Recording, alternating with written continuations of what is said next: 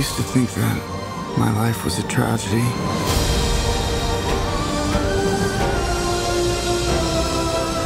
But now I realize it's a comedy.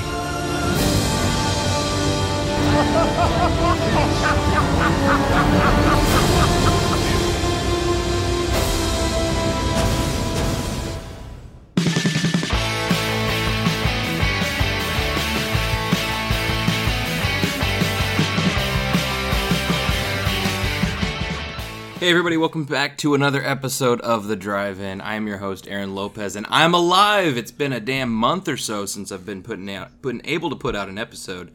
Unfortunately, the Drunk Drive-In that we recorded had some audio issues, so that one just gets filed under a good night, but no documentation of that. So apologies to Aaron and Steven, but thank you guys for a really fun evening on a Drunk Drive-In. We watched Godzilla, we had a good time. But only we will have any notice of what happened that night. But what's in the past is in the past. We're looking forward to the future. And that future is Reiser. Alex Reiser is back on the drive-in for the second time. Hey! We've got him back.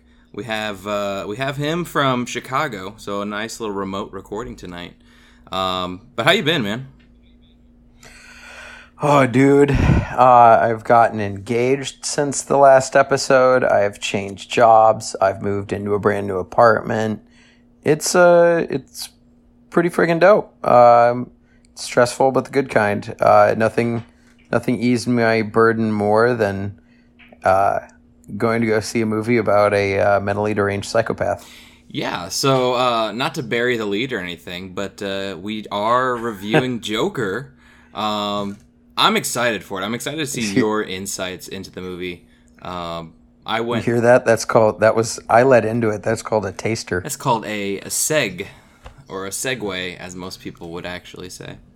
We went and saw the movie. Jordan and I went and saw it last week, and you saw it last night. So it's pretty fresh in your mind. I've been able to sit on it for a bit, some dwelling and kind of reflect and decompress, I guess. But before we get into it, I want to kind of get your thoughts on some of the past Jokers. And we'll get into our trailers and whatnot, and I'll throw a spoiler-free summary down if I guess people want it. But one of the questions that I asked some people before I went and saw the movie was like, what is your favorite Joker? Knowing that this might throw a wrench into things, I was kind of curious what they would say. And a lot of people said Jack Nicholson. You had who's the original via the Batman TV show? Cesar Romero. Yeah, Romero. Dude, a couple people Dude, he was in the original Ocean's 11. Was he? With Sinatra. Yeah, he was the bad guy, I think. I mean, it's fitting. That's awesome. So, who before this movie was your favorite Joker, and does that change after having seen this film? Man, I will say, like, the only performance by the Joker I got to see in a cinema was Heath Ledger, and yes, it was on the very opening night of The Dark Knight, and, you know, for me, the first Batman Begins was good. It was good, but just the trailer. And also, like, in that part, in the very end of Batman Begins, when Batman's talking to Commissioner Gordon, he's like, "Who do we got now?" "Oh, a psychopath walks around with a playing card." You know, and I just sat in my seat and I was just like, "You gotta be shitting me!" Oh my god. And I mean, you know, it's weird. I mean, I think Heath Ledger's Joker for me was the performance that capped it all off. But, like, I've been a fan of Batman villains since I was, like, 4 or 5 years old, because I just don't know how it happened to me, but I was, just sitting it had to have been, like, first grade, kindergarten, something like that. Just sitting and watching Batman the Animated Series with Mark Hamill, who, I mean, now has gone on to be, like, 8 Jokers. Like, if we want to argue, Mark Hamill is the Joker. He was in that them, list that I gave to people, and up there, like I really think he needs to be in that conversation because of course, dude. He was in our childhood, and honestly, all of the other Jokers except for Cesar Romero, who was episodic, the rest were told in one story. Yeah, but Hamill has embraced a number of the different characters, but at the same time, I got stuck in front of the TV one day, and I randomly turned on FX, and the 1960s Batman with Adam West was on, and I was like, Batman doesn't wear a blue suit. That's bullshit. And Robin's like wearing nothing. But oh man, like they always had these like over exotic deaths planned for the superhero, for Batman and Robin, like, and Joker always had I don't know, really cool. The episodes around the Joker were always really well written. But I'm a kitty fat kid in a candy store when it comes to those 60s Batman episodes. Yeah. I can still tell you who played what character and whatnot. But then I will say, when I got to I think it was 6th grade or 7th grade, I finally saw my parents were hell-bent for leather on making sure that I, the oldest, didn't get to see any PG-13 until I was around 13. And to this day, I still can actually make a pretty good Jack Nicholson without the makeup on face. Yeah, where you lengthen that out, but also there in of itself, we have to give Jack Nicholson some big ups, because there's some points where you look at the villain and go, Michael Keaton, you are boring. Yeah, you are so boring right now, because every time that Jack Nicholson's on. And I'll also say, good villains in movies should not be on screen for a lot of time. They shouldn't need to. There are exceptions. Yeah. There are some exceptions, but if you really need to worry about a villain, there's a huge, there's a tinge in the air, a dreadful sense of premonition, oh man, I got a bad feeling about this. And that feeling's going to keep going till about 40% into the movie. Yeah. And, then all of a sudden... Because he starts off as Jack Napier in the 1990 or 89, I forget. Either way, in that Batman, he starts off as there is a little bit of an origin story, and I think that's where you even after he reaches out and grabs the mirror from the plastic surgeon, you're just like, shit. Well, and I think that too. Man. I remember that first scene with Ledger. We saw him. But not really. We had him there, but it wasn't until the scene where he walks into, was it the kitchen with the meeting with all the gangsters, and he has his laugh, and he does the want to see a magic trick. That scene, set him up for the rest of the film. Even though we had seen him before, it was a little while before we actually got him. But once we did, the floodgates open. Oh, yeah. I mean, it's... I don't know. You can argue that interrogation scene, which was the one that they featured on the Oscars, but then also that because we knew that he died, the actor Heath Ledger, we knew that Heath Ledger died when it even left, and I saw this came out I think our freshman year of college, The Dark Knight, or the summer after. Yeah, it was around that time. Yeah, and I just remember, especially it was my first year as a theater major, and we're talking about character and how simple, and and as I will argue that Heath Ledger was the simplest Joker. Mm-hmm. Heath Ledger, and he was simpler than Joaquin Phoenix.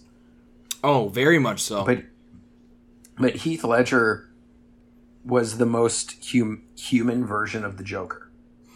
Yeah. I think, no. We'll say that he had the most human reaction to inhuman situations. Yeah, I think that when you look at his, as opposed to, so obviously Hamill's is an animated, so he gets to be cartoony. Nicholson is a step away from camp, but still kind of campy. Definitely not. At the same time, though, You Ever Dance with the Devil in the Pale Moonlight? Iconic.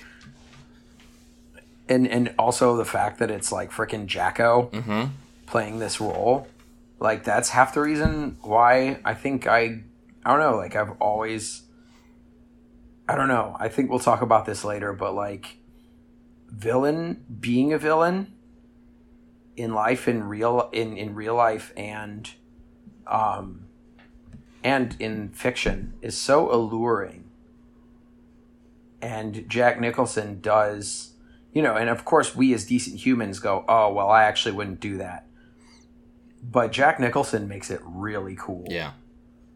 Like he, you know, like he is so freaking smooth. So who was your favorite? I'm gonna say Ledger Man. Exactly. Like I walked out of that theater just ripped apart. Yeah. And I mean, it was, he had more feature than Nicholson, and I think, is it safe to say that it's hard to compare them because of how drastically different all the characters have been? I was really glad to say, here's what I'll ultimately say. I grew up with a steady stream of understanding of who the Joker was, but never would I ever like imagine him to walk down the street and actually wind up creating like a newsworthy crime in real life until you watched the car chase. Oh yeah. The truck chase with Heath Ledger. Yeah, and I think that for me, I remember when they first cast Ledger as the Joker, I think that the entire social outcry was like, oh, he's this pretty boy, he can't do this. Yeah, but everybody shut up after they saw the film.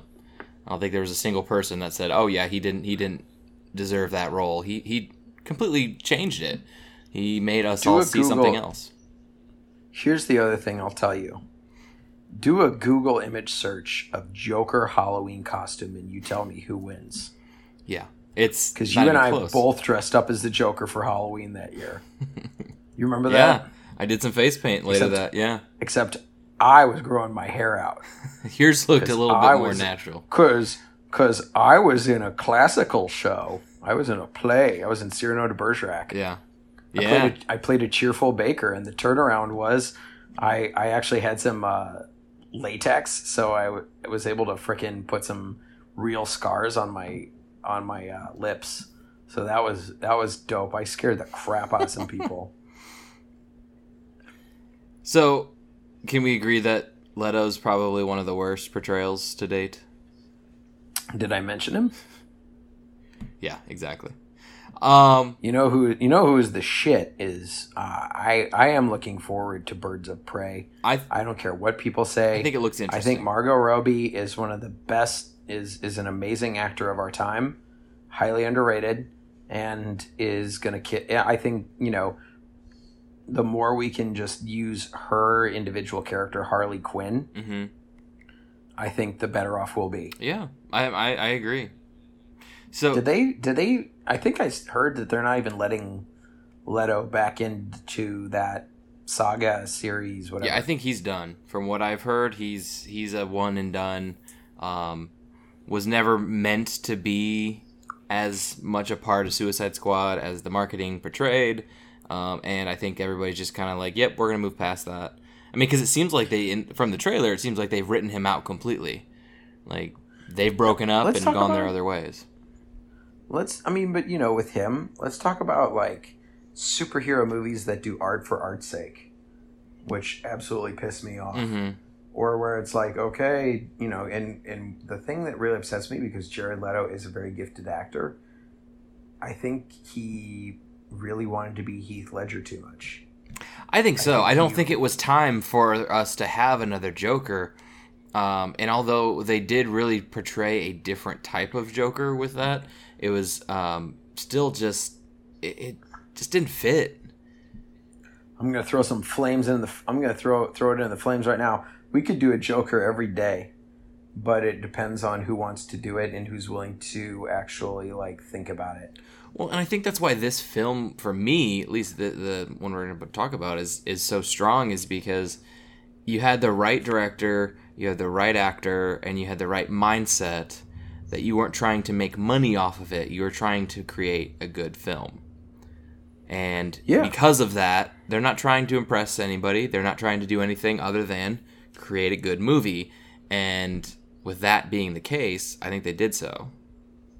I think I mean, why don't we jump in? So let's yeah. Real quick, you mentioned Birds of Prey. This.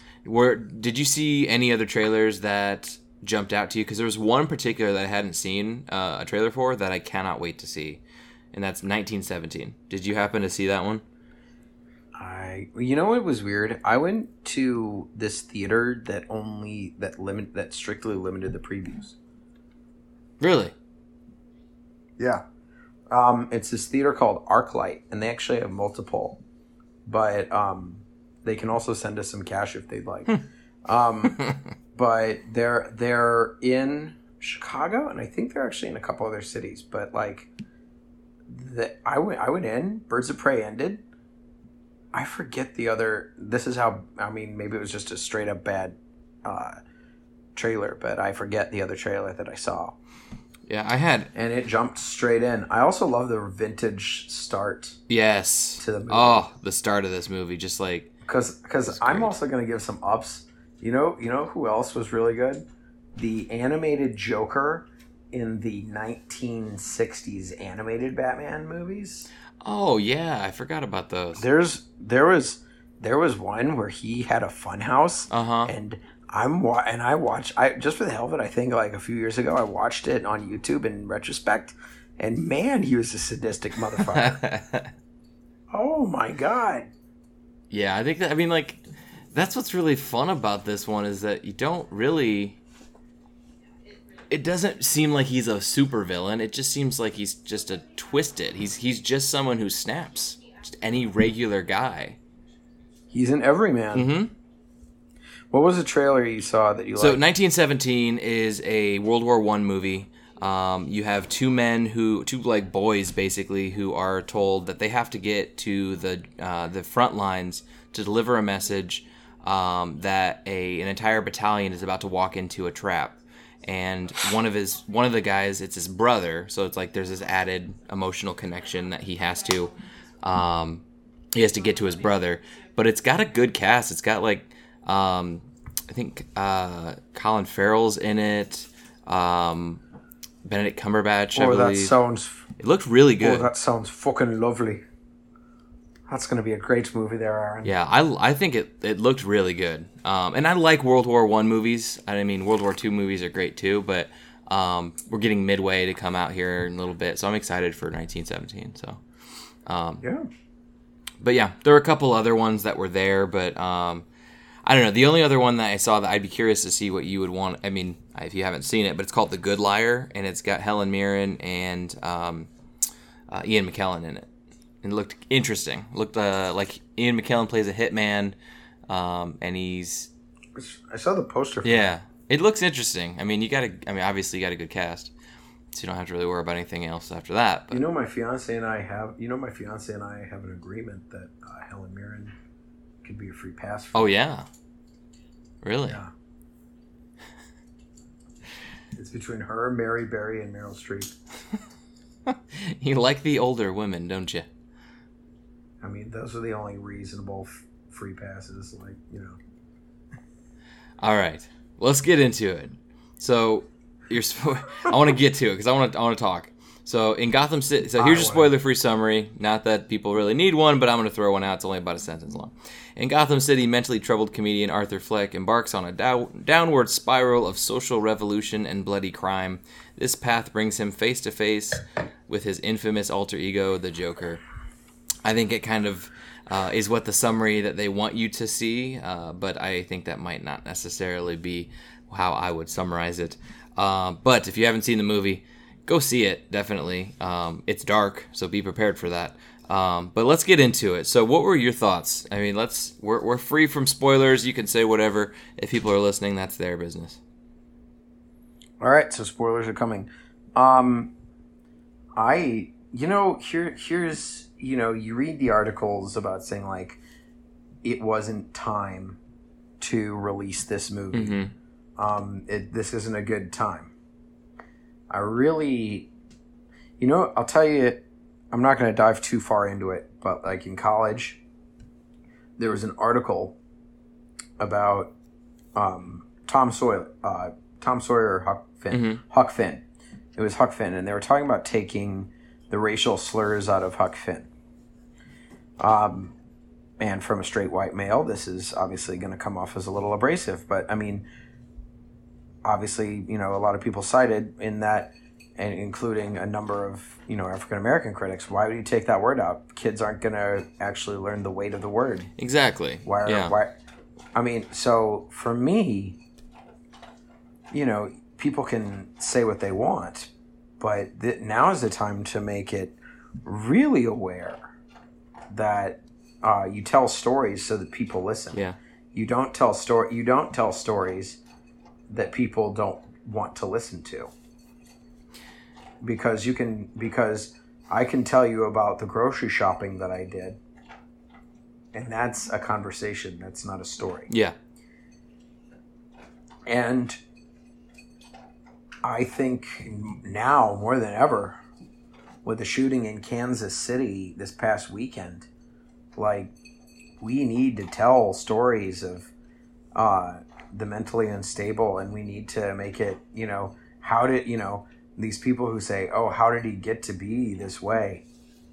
And, it comes from a point of mental illness, but it's a societal illness as well. Like, we champion the internal destruction of these people.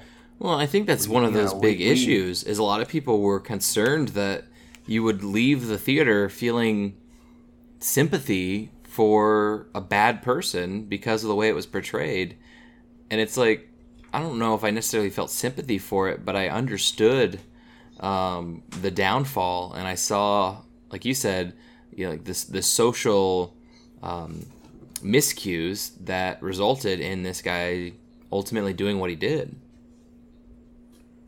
Yeah, and also not even downfall. We raised him from a poor little thing, starting with the abuse of his mother, all the way through, who's the fat clown? Is his name Randall? I think it was Randall. That sounds right. But anyways, the bigger clown, who is friends with the little person clown, but the guy who, here you have a guy who you sit in the locker room with, and you're already like looking at him going, like, oh man, that sucked that these kids smacked you around and broke the sign and, totally screwed up your day. Listen, you need to protect yourself, so here's a gun. Yeah. I mean, obviously Todd Phillips, definitely, and who wrote the script to this movie? Phillips and Scott Silver. Yeah, well, I mean, the writer definitely wanted to say, like, hi, you, John Q, employee. Here you see this person who you are at work with all the time. And you know what? Let's broaden this. In school, in work, you're a family member. And your idea of bettering this person's life is to tell them to protect themselves with a gun. So, let's we'll let that paint the picture in someone's head. You know what I mean? Like, and of course you have all these people who won't listen, and it's even better. It's even better because they shoot it in an era where security camera, they don't once discuss or show security cameras. Well, it takes place in the 80s, and if you're not familiar, Gotham City is a combination of New York and Chicago, and New York in the 80s was horrible. It was... Chicago in the 80s was horrible. It shows the crime. They utilized that as a major talking point throughout the movie about, new mayor and, all of this element that, hey, we need to change things. I really think that the time period was perfect for this. Like you said, yeah, it sets up a whole nother set. If you could set this entire film in today's world, it changes everything.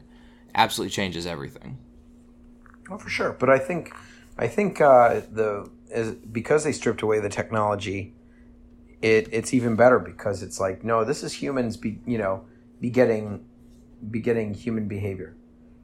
This had nothing with the fact that, because I'll tell you, after being someone who lived in New York for 5 years, like, if someone does anything on the subway, as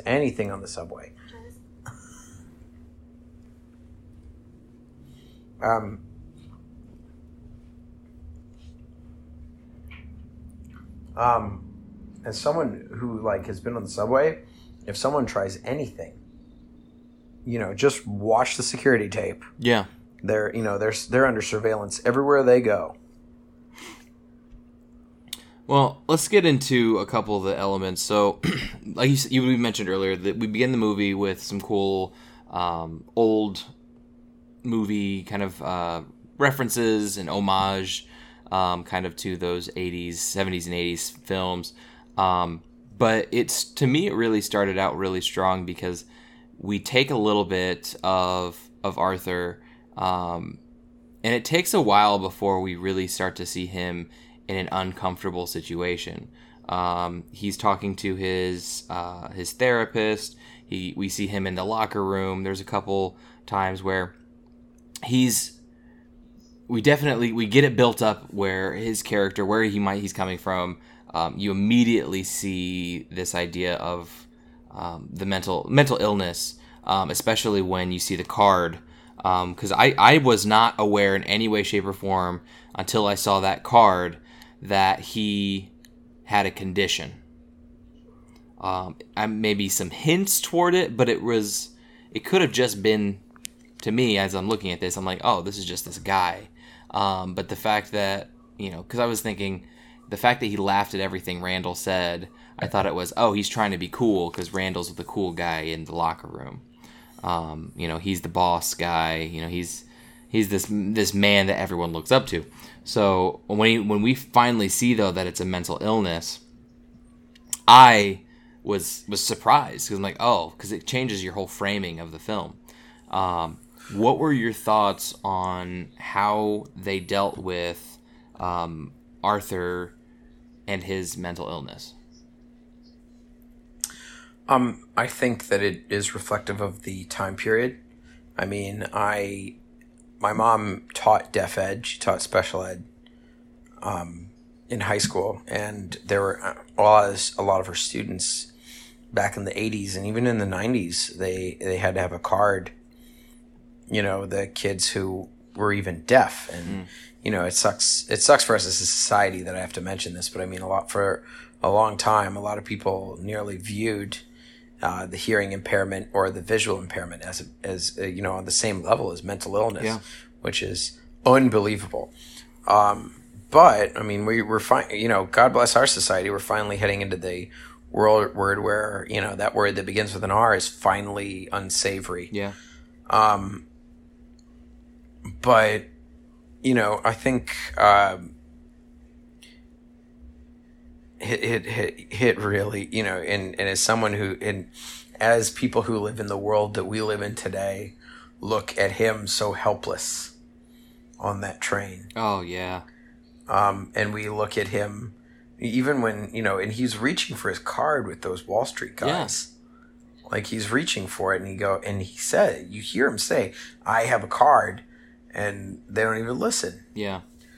No, and it's painful to watch. A lot of those moments, you see it, and you whether it's, I don't know if it's empathy or sympathy or what, but you realize that he's not necessarily a bad guy in many of those situations.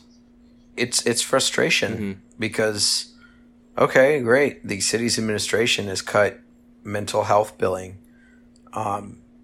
This is what it gets you, for the record. Like, if whoever's pockets aren't lined as fat as you want them to be, whatever happened, and no matter what happens, here you are with a situation where guess you cut the funding, so this guy doesn't have access to medication. And there's no stabilization. People, self-medication is important. self-help is important. And this does a very good illustration of the ignorance and the belief of like, oh, suck it up. You need to have more faith in yourself. Well, Yeah. the problem that we have with Arthur Fleck is he doesn't even know himself. He doesn't even know that his mother adopted him. He has no idea. For the love of where God. In his view, he believes one story, like you were talking about stories earlier. He has a story that he's been told, but in reality, it's not the right story. So he has an entire life built around this story that he finds out isn't true. So then what happens? Like, how are you supposed to recover from that? There are 3 levels of that story, too, because the first story is sitting and watching the news with his mother, and his mom says, Thomas Wayne will take care of us. We're family. You hear him on the news talk about those 3 boys who were murdered on the subway. Mm-hmm. And Thomas Wayne says they are family. And his mother then, looks back at him and just is like, you see, honey? You see? We're family. Because I worked for him. Mm-hmm. And, it's like, oh my God, we're not family. And then all of a sudden, he, by the way, Douglas Hodge, who plays Alfred, I waited on him. Really? Yeah, I got free tickets to Cyrano de Bergerac on, He's kind of needy, I'm not going to lie. He was really upset that my restaurant didn't have Stella. He was dating a wig maker, but I will also say he was incredibly generous, and I mentioned, my love for theater, and he gave me free tickets to his show. That's cool. So I'll take that. I'll take that neediness, and I'll turn it into just an artist being an artist. And I hope he's listening. Oh, of course. I know he is. He's definitely listening. You can hear me, see me. All right, but like, and then there's that next story where he just looks at that envelope almost like he's like, I'm not going to open it. I'm not going to open it. And then he does. Mm-hmm. And then all of a sudden he says, your son, his mother's letter to Thomas Wayne talking about like, oh, your son, blah, blah, blah. And all of a sudden he's like, oh my gosh, I'm his kid. He shows up at the, he takes the, so the train he takes for people who aren't altogether familiar with New York, you have the subway, which takes you locally throughout the 5 boroughs, and then you have the Long Island Railway or the New Jersey Transit. And from what it looks like he's taking an Amtrak. It looked like it, yeah. Out. Yeah. So it's kind of an outer area into the suburbs. And the suburbs, there are a few working class suburbs, but I mean, there are some definitely like hoity-toity spots, especially like where a lot of rich commuters live and get in. They usually would get into the city on Grand Central Station, and then they have a 3 martini lunch, do business, and go home. Seriously, that's how it worked. But and especially in the 80s. But and especially and I even like picked up on like who he was surrounded by, because it was, if you go back to the footage, it's pretty much straight suits. Yeah, like it's he's pretty much financial guys on that train. The shot makes him feel out of place. It's a great sequence, especially even going up, and even the like, man, you want a sequel to happen so bad, especially when you see frickin' Arthur just grab Bruce's cheeks and shove him up into a smile. Mm-hmm. Like that's messed up. Yeah. That's messed up stuff. And then all of a sudden you have him meet Thomas Wayne in a bathroom. Can I also say that this is now another great thriller sequence that happens in a bathroom? Because the first thing I thought of was The Shining. Yeah. Because there's a great scene where Jack Nicholson... Man, this is a full circle conversation. We're talking about Jack Nicholson. But no, he runs into one of the attendants and they have this long conversation. But here he is. And they really make Thomas Wayne out to be a real asshole in this movie. Oh, I mean, pretty much every single... It seemed like you were going to get a little bit of... like a hero complex where he's in there to save the city and he's gonna become mayor and like take care of these things. But every opportunity he had to look good, he went the other direction. He was blunt. He was, overly critical. He was your hoity-toity, businessman type. So we both grew up in the Quad Cities, which, we have, and I think we even grew up in a community that was filled with this kind of demographic where you have someone who has a lot of money, a lot of influence, and they say a lot of positive things. I think there's a difference between someone who has influence who says promising things and positive things. Yeah. It's real easy to say that's a good idea. You'll be like, hey, Mr. So-and-so, our arts program is suffering. We really want to try and put together a benefit, but we need capital. Can you help us out? And then all of a sudden, Mr. So-and-so or Ms. So-and-so, we won't lump this in. We won't lump this. We're going to lump this into the rich and affluent and desensitized, yes, to be honest, regardless of gender. But we're going to, say that the first response with a lot of people who don't want to be bothered and want to cling to their money and save their money, which I love hearing these people say, is that's a good idea. Mm-hmm. And then all of a sudden you hear this, you get a couple of whiskeys in them, you get them down that bottle of wine. And all of a sudden, here they are talking about, like, I hate it when people ask for handouts. And it's like, well, here's the deal. And this is totally applicable to New York City. It's totally applicable to Dayton, Ohio. It's totally applicable to Podunk, USA. But when someone who has a lot of money says, these people need to pull themselves up by their bootstraps and try and make a better effort, which disgusts me every time, every single time. And it's really kind of good job to this movie. Yeah, I mean, it portrayed it really well. Well, but also, like, here we are. I love that this movie keeps you on your toes. Mm-hmm. You're not allowed to think that Thomas Wayne was good, or was he good? Was he good? Was he not good? I mean, I would much prefer a movie like this is totally a morality play.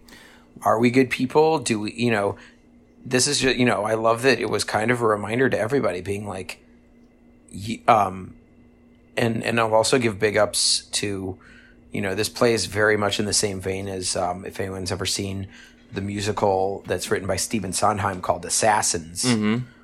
And it's an entire musical about, the premise that anyone can grow up and kill the president.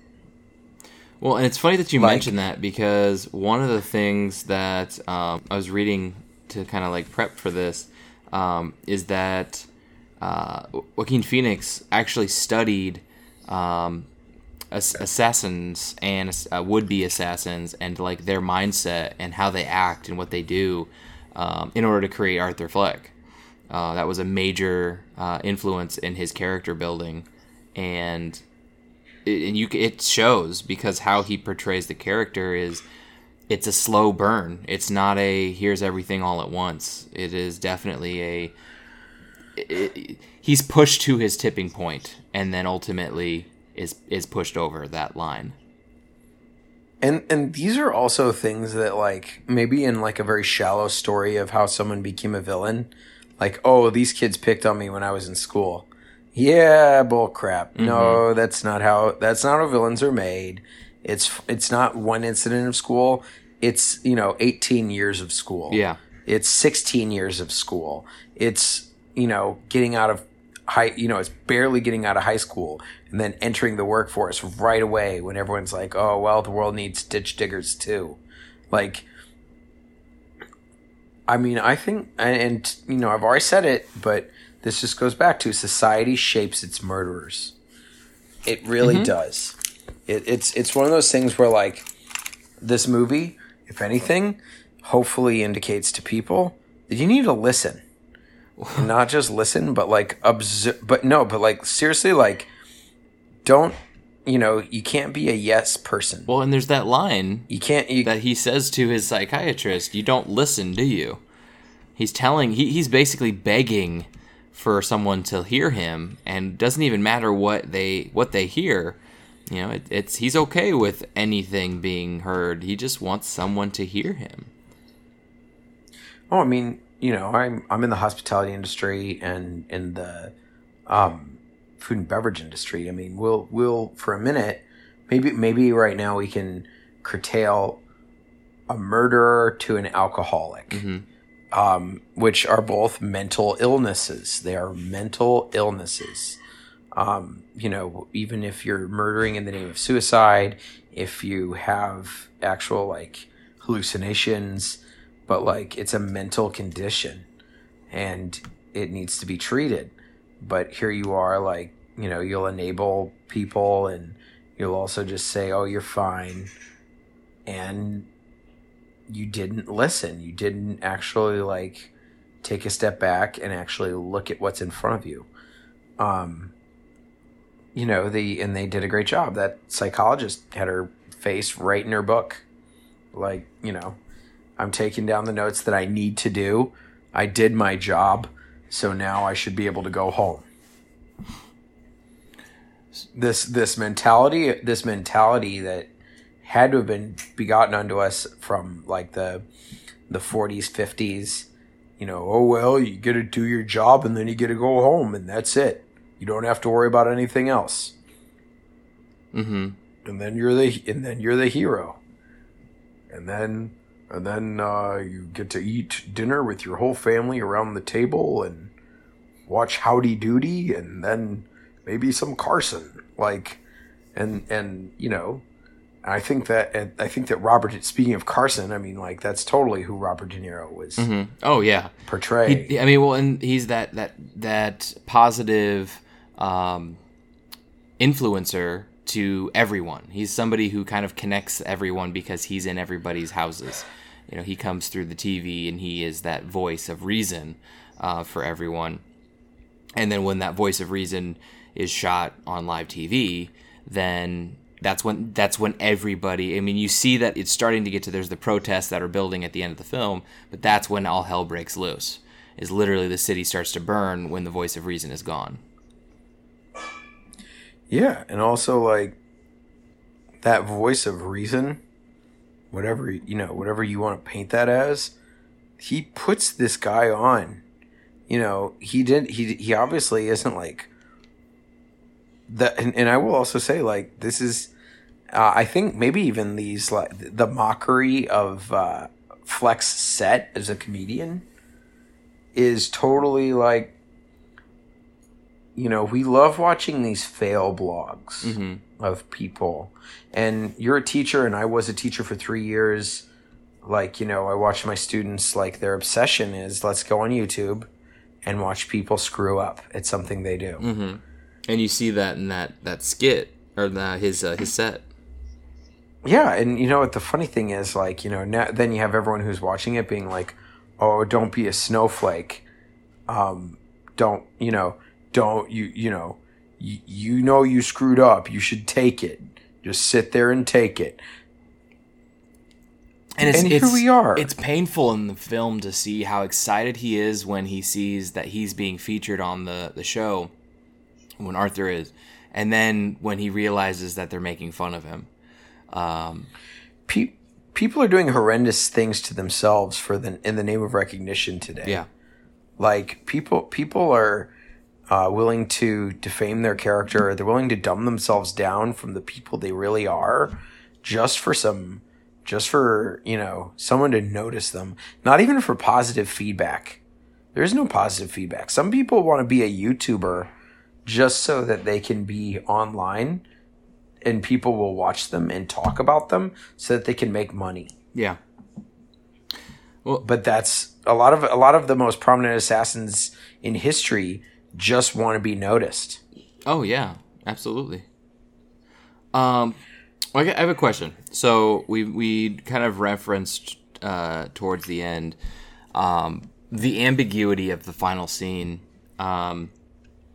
So to kind of reference it for everyone, at the end of the scene, at the end of the movie, you have Arthur Fleck, who is speaking to his psychiatrist, and he starts to laugh, and she asks, what's so funny, and he just says, "You wouldn't get it."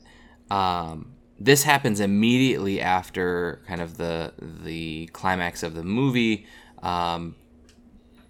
Arthur is dancing and being cheered on by all of these followers and all of these rioters who are all wearing clown masks, and he has become an icon, a symbol for them.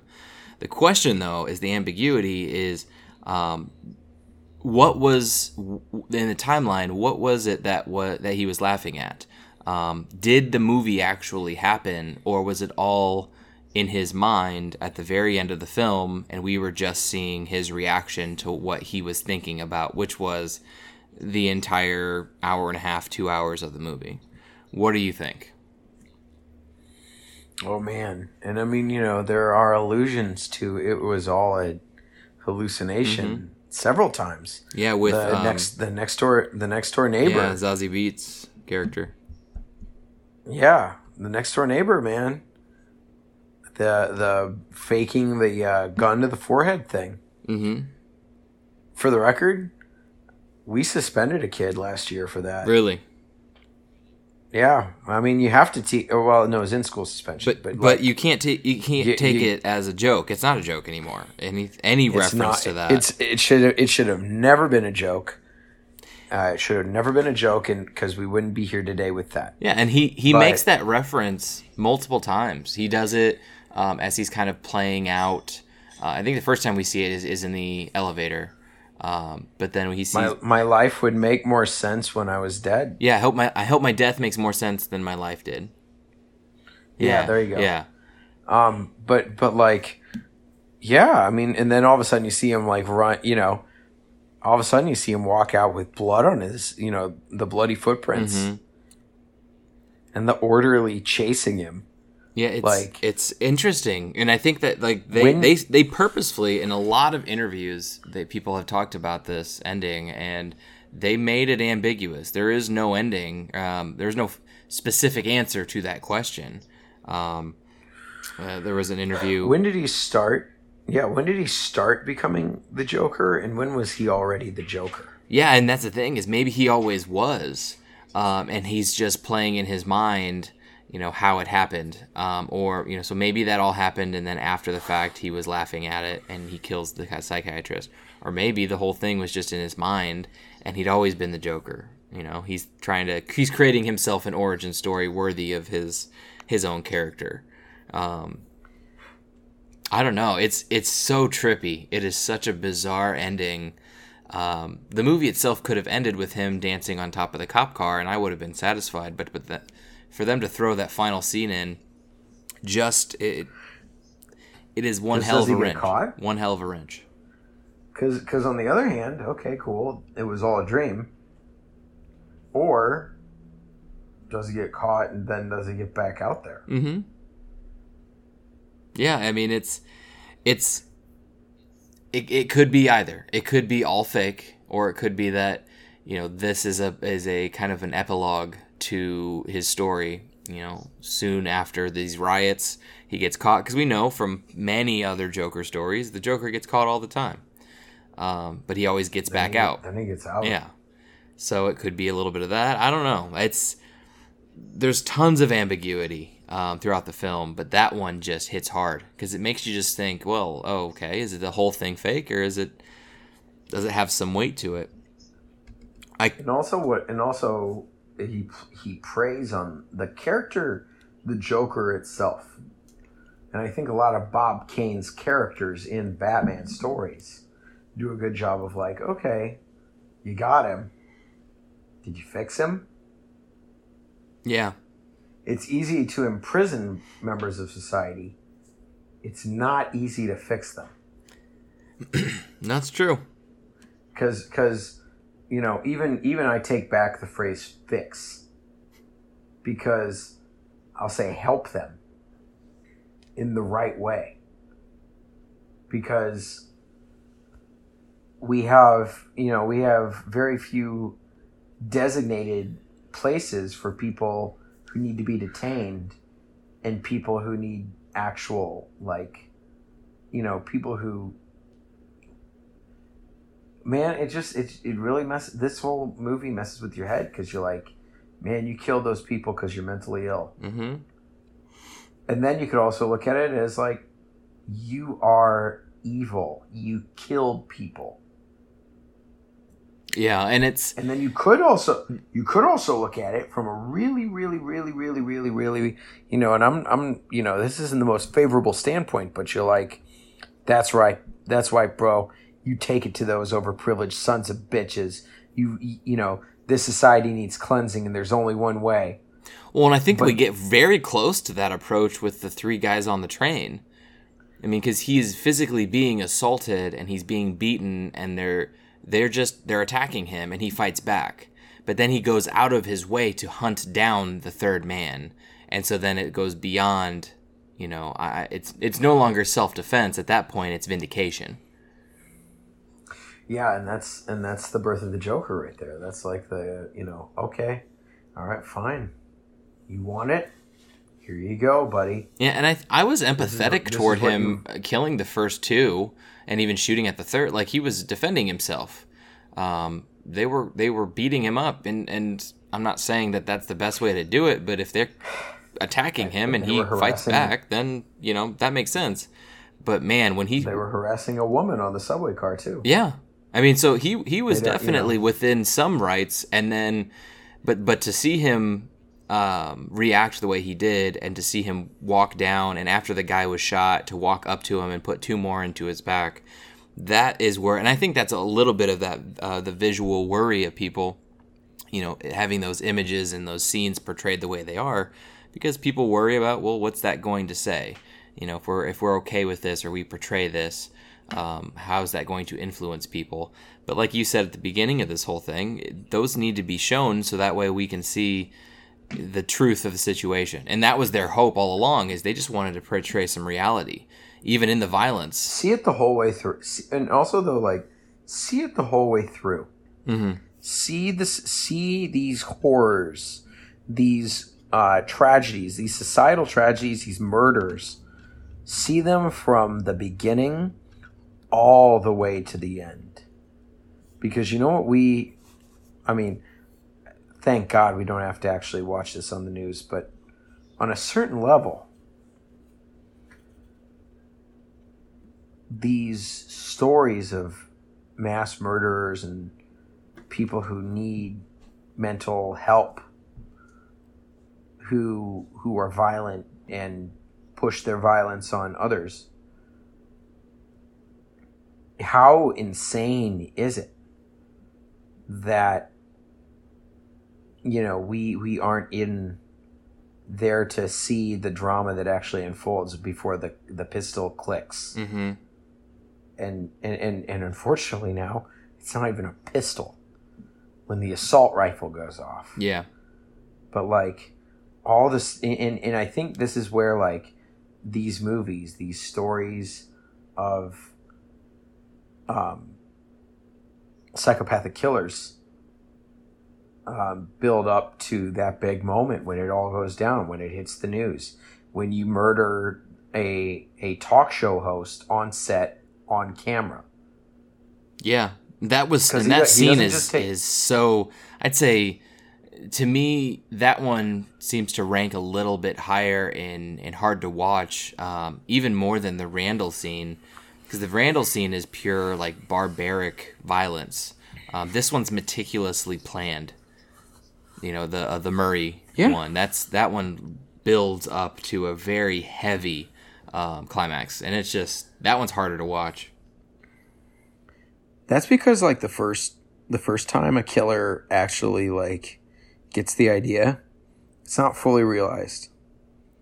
Like when you I don't know, like for a killer, when there's this moment when you look at all the historical situations and also look back in the news, it's the first like situation of violence is it isn't their first one that they do in public.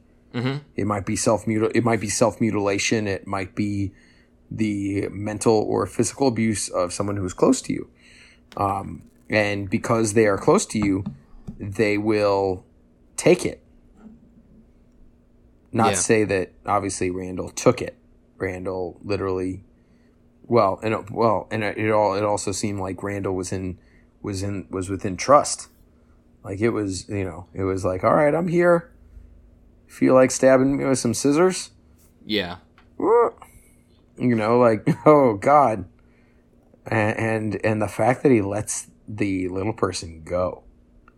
Oh, and how about some Todd Phillips humor there when he has the lock, and after all that, he's like, can you get the door for me? Like, there were a couple moments where I'm like, yeah, Todd Phillips is taking on a completely different genre, but we can't forget where he came from, and he's still a comedic director. And so there were a couple funny moments in there. What do tigers dream of? Exactly. Like a little tiger snooze. Well, speaking of Todd Phillips references, I want to look at did you catch as many of the references that I did to like old films, old Jokers, other movies?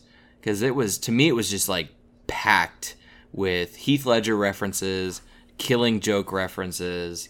I'm trying to think I don't know if I got any Nicholson ones. But my couple of them, so the ones that I remember that I really liked is when Arthur breaks into Sophie's apartment and he's just sitting there. He's leaning over and he's saying, "I had a bad day." I don't know how familiar you are with Killing Joke, but that's the whole concept, is that the Joker was created because he had a really bad day.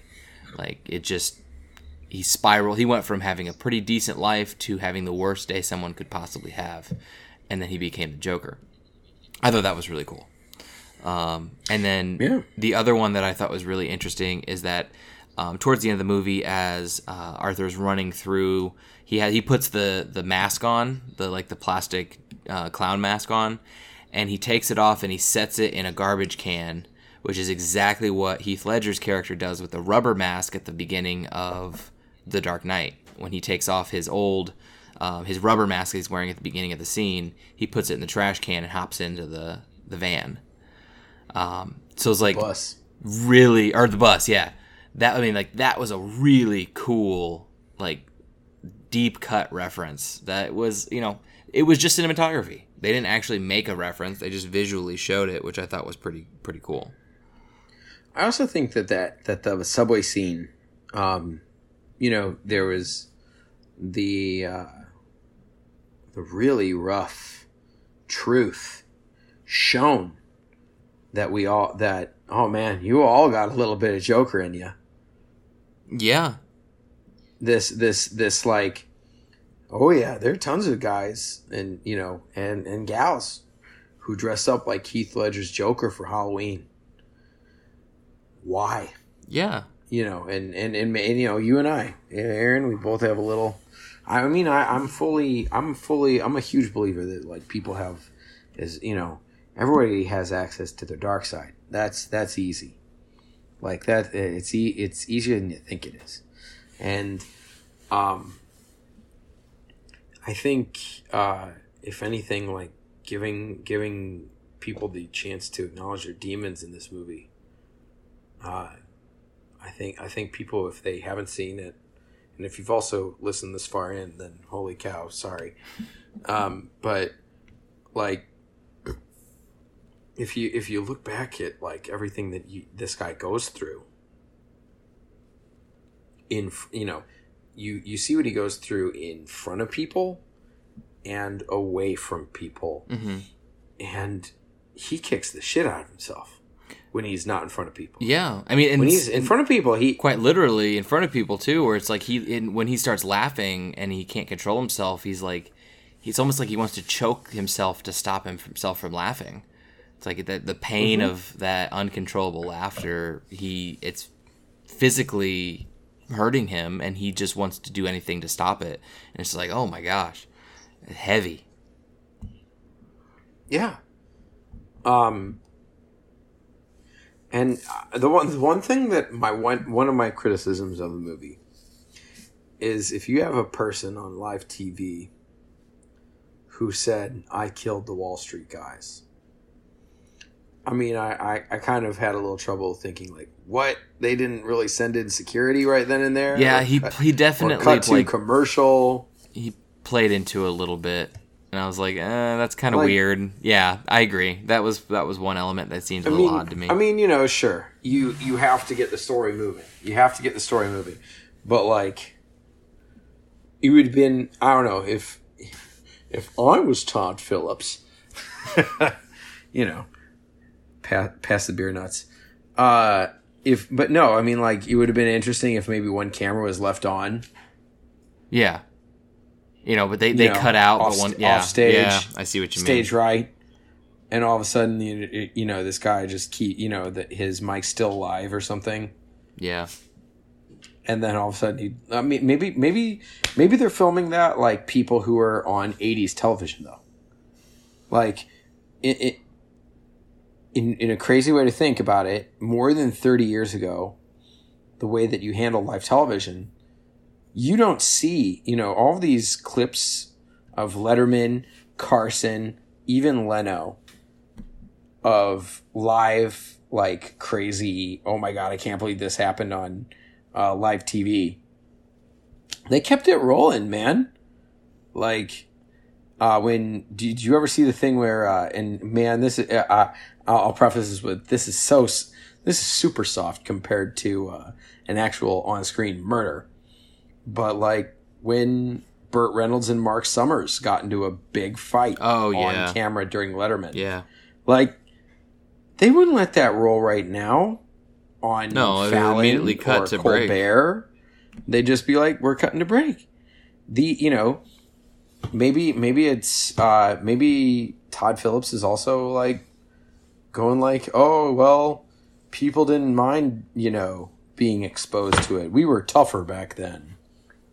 And okay, cool. You were tougher back then. You let it ride, and the host got shot because you didn't think you needed to secure a crazy person on your set. Yeah, like people weren't looking at him. They were looking at him as an attraction. Yeah, exactly. They let it run for a little bit, and I love the whole run with Mark Maron's character, and he's like, this is dumb. You do have somebody saying, like, we should not be doing this. Look at what's happening out in the streets right now, and we're playing up to this. It's a very small microcosm of the film where people were like, probably shouldn't have this come out because look what's happening in the world right now. But yet they still do, and they still allow him on, and you see like this condemnation of of his actions after the fact, and it's like, oh well, could have cut it off before, but all right, so we're getting a little closer on time, so I got one more question for you. I believe it's safe to say that I think that this is going to get some Oscar nominations. Where and if it'll win is kind of up to the rest of what comes out. Where you currently stand in, any films, or just in general, maybe you don't have anything to compare it to for this season, but do you think that it gets any Oscar nominations or wins, and if so, where? It's going to be tough. I think it's going to be, I'm going to play into the hands of Vice. I'll say one of the other moments where Todd Phillips shat the bed is he played Gary Glitter. I mean, dude, you're giving, Yeah. Number one, I'll say this. The Academy Awards also require societal approval. Yeah. Which I do believe that everything, the art that you create is this is a movie based on a psychopath. Number one. So, how does this contribute to society? Yeah, I mean, it still contributes to society, but, like, at the same time, Todd, you done allowed a pedophile to get a chunk of your soundtrack time. It's true. And you're going to pay him. And you are going to pay him royalties. Which, I'll also say this, maybe, I'll play devil's advocate for a second. It's not my position, but I mean, cool. All right, let it run wild. Let the pedophiles run wild. Let the, let the people with mental illness, go unnoticed. Let us be a society that still doesn't recognize how many people. Let us be a society that encourages other people to, do whatever whatever they feel like. Dance, monkey, dance. Yeah. But I will say, Joaquin Phoenix had nothing to do with Gary Glitter. Exactly. So no, I think he gets it. Phoenix will get a. I think Joaquin Phoenix will get a nod. This was very Castaway, man. He had a lot of screen time. Yeah. In 2 hours, that boy did not really leave. There was not a single scene where he wasn't involved. I don't even remember if there is another scene where other people were just talking about him. Which, if you think about that, it's all in his head. This goes back to your mention of was it all just like a messed up hallucination, or was it real? Yeah. Or was it real? Because no, there were. I don't recall any single scene where it's two people with him off screen going, "There's something wrong with this guy." Yeah, no, it was. If you search your feelings, you know it to be true. I think he gets a nod, and it's a comic book movie, but it's not really a comic book movie. It's not your traditional comic book movie. So I think it gets a little bit more attention than, your Black Panther, which got a bit of attention. I think it screws Endgame out of a lot of stuff outside of anything visual. They're going to get, their visual and editing and things like that. Endgame wasn't Oscar worthy. It made a lot of money. To say it. It's a movie for the fans. Yeah. This was Oscar worthy. Movie for the fans. I mean, it was satisfying. Mm-hmm. I think all the actors in Endgame did a great job, but they did a job of telling a story that isn't a story. It's not a story that people desperately need to hear. I mean, we could pull truths from the story of Endgame, but we're relating to a culture where every young kid, boys and girls, are aware of Batman. Yeah. And they're aware of the Joker. And some people know the Joker as this hilarious, oh, Harley, oh, it's just terrible that the Batman, fucked my life. But at the same time, we're now also amidst a generation of kids where it is completely feasible to have Heath Ledger's Joker. That was my impression reel. I hope I make it big. But the Joker itself as a character, and maybe to help kind of wrap things up, the Joker starts as a goofy idea. I think the way that we're introduced to the Joker as 5 and 6 year olds is a goofy idea. Oh man, this guy, this motherfucker, here he is. Well, and he's comical. Even in a dark way, he's comical. At it again. Yeah. Oh, you're gonna kill people? How are you gonna do it? You're gonna shoot Smilex gas through parade balloons, Jack Nicholson? Or okay, acidic, but then whipped cream pies. And you're gonna pump laughing gas into a museum in the 1960s. Yeah. But then you're gonna blow up an entire ferry full of people, or you're gonna blow up a ferry full of cons, or and as we bring ourselves to this new movie, this new really shitty, gross realization for all of us to wonder how many of those people who, and this is where everyone can say "told you so." I wonder how many people, I wonder if that guy who walked into the cinema in Aurora had the ideas that he had from stories. Mm-hmm. But who told him that? My defense is who told him the stories. Yeah. Who, how did he learn these stories? Because this is a character that we're gonna make 20 more movies off of Oh yeah. in our lifetime. Yeah, it's when not we done. are gumming pudding, when we're gumming pudding and listening to Steely Dan. But like, seriously, No, I know they're not by any stretch done. I mean, look at even the Robert Pattinson movie. They're saying that there's probably going to be a Joker character in that. It's not going to be this one, but the character's going to be brought up again. So Willem fucking Dafoe. I don't know. They need Willem Dafoe. That'd be pretty good. I think they were thinking younger though. And hey, not to ramble on, I also love that they didn't have the Joker kill Bruce Wayne's parents. Yes, because that would have been too much of. That's a kind of a cliched plot point. Like it just would. Yeah. But the Joker did kill Bruce Wayne's parents. The idea, like, that's where heroes are born. They take ideals against ideas. Yeah. But yeah. Oh man.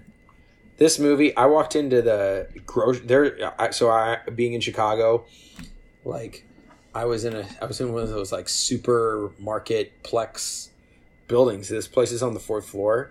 2 stories down's a grocery store, and I'm going to pick some stuff up for dinner. And I'm just walking down these aisles just feeling like, oh man. Oh gosh. Oh shit, don't talk to me. What's up? Oh, you wanted to ask me if I had everything I needed. Okay. It really no, but like this movie made you like stripped you It down. did. Like this movie really did like leave you feeling like this, you know, obviously not me. I didn't feel this, I promise, ladies and gentlemen. But like it leaves you like sitting in that theater, you know, especially with the soundtrack, which by the way, big ups on Soundtrack was pretty strong. Gary Glitter. Other than the composed soundtrack was very good. Mm-hmm. And some other parts. Fuck the Gary Glitter part. Don't give money to pedophiles. Blah blah blah. But it left you think again. Anybody can become whoever they want to be. Yeah, exactly.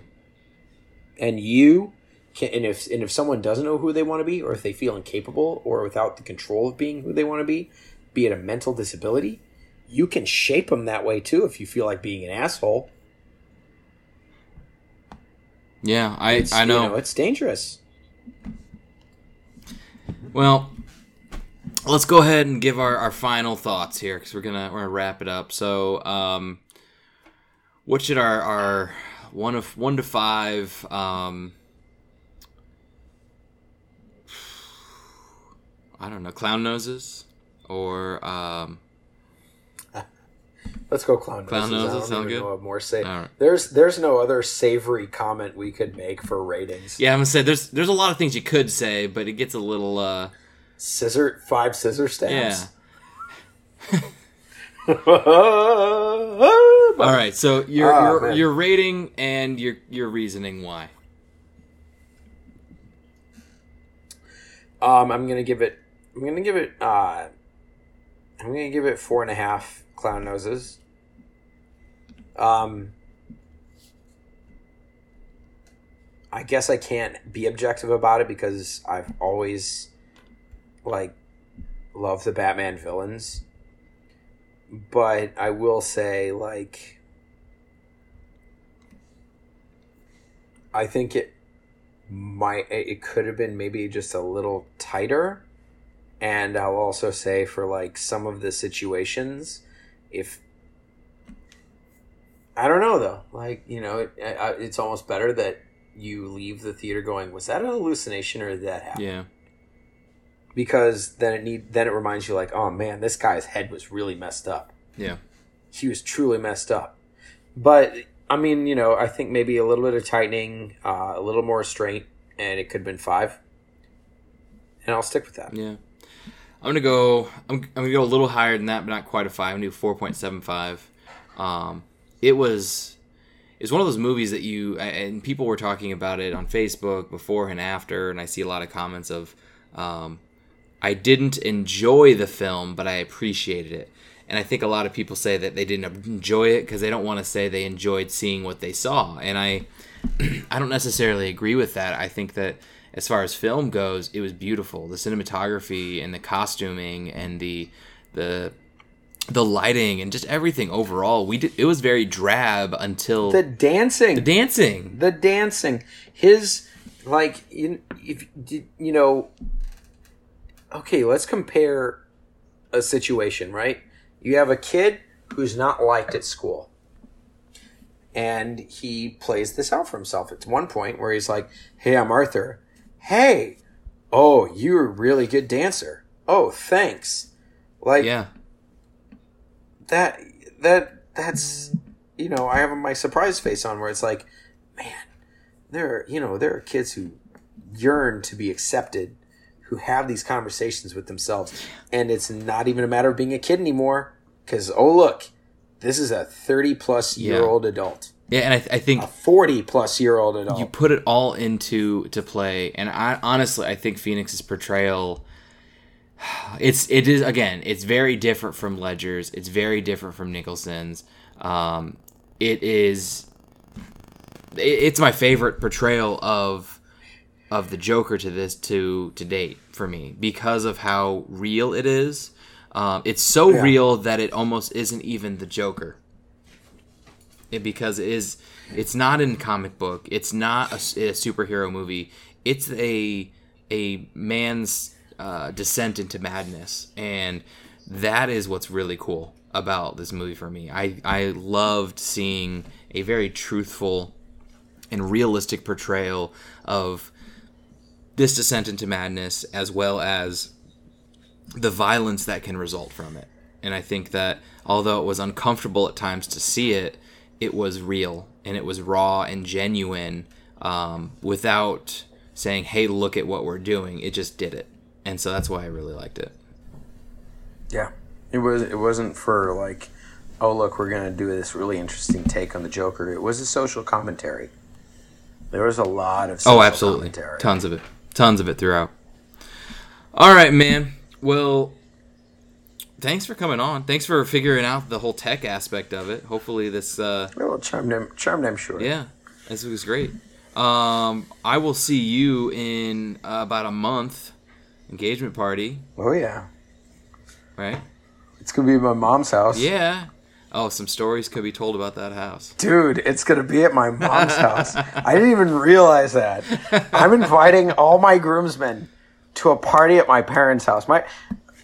Short story. My parents were very much like chill with the idea that they wouldn't mind having us over when we were all younger to make our mistakes at their house. They were not the family during high school who accepted, kids in high school to drink at home. But once we graduated high school, it was always the hangout. That was just the place we went. Yeah. Yeah, so we're about to have a party at my parents' house. Full circle. I'm now actually kind of nervous because Munson's out of town, which sucks. But yeah, that's gonna be Anyways, it'll be good time. We're now talking too much about ourselves. Anyways, all right, man. You're a great friend, Aaron, and I love you having me on here. Thanks again. I'm not sure what we're doing next week, so and who knows if I'll be able to do one next week. I've got a show this weekend, and that takes priority, and I have a strike on Sunday. So hopefully we'll have an episode next week. If not, we'll be back in a couple weeks. And the movies are getting good, so yeah. Until then, who are you gonna have for Rise of Skywalker? Oh, I'm gonna have the Pops on there. Oh, yeah. Very nice. I've seen the only movie I have not seen with him in theaters was Solo. Every other movie, so it's okay. It's okay. Yeah, every other Star Wars movie I've seen in theaters with him. So we're gonna wrap that one up, and I'll be home for Christmas this year. Well, actually, we'll be in Atlanta, and maybe I can even get my Grandpa Bob on the podcast, give his 2 cents. So it'll be a good time. Thanks for coming to the drive-in, everyone, and I'm taking this from you. Taking it. All right. No, you give can him, take it. Give him the sign-off. Say, drive home safe. Yeah, well, drive home safe, and may the Force be with you.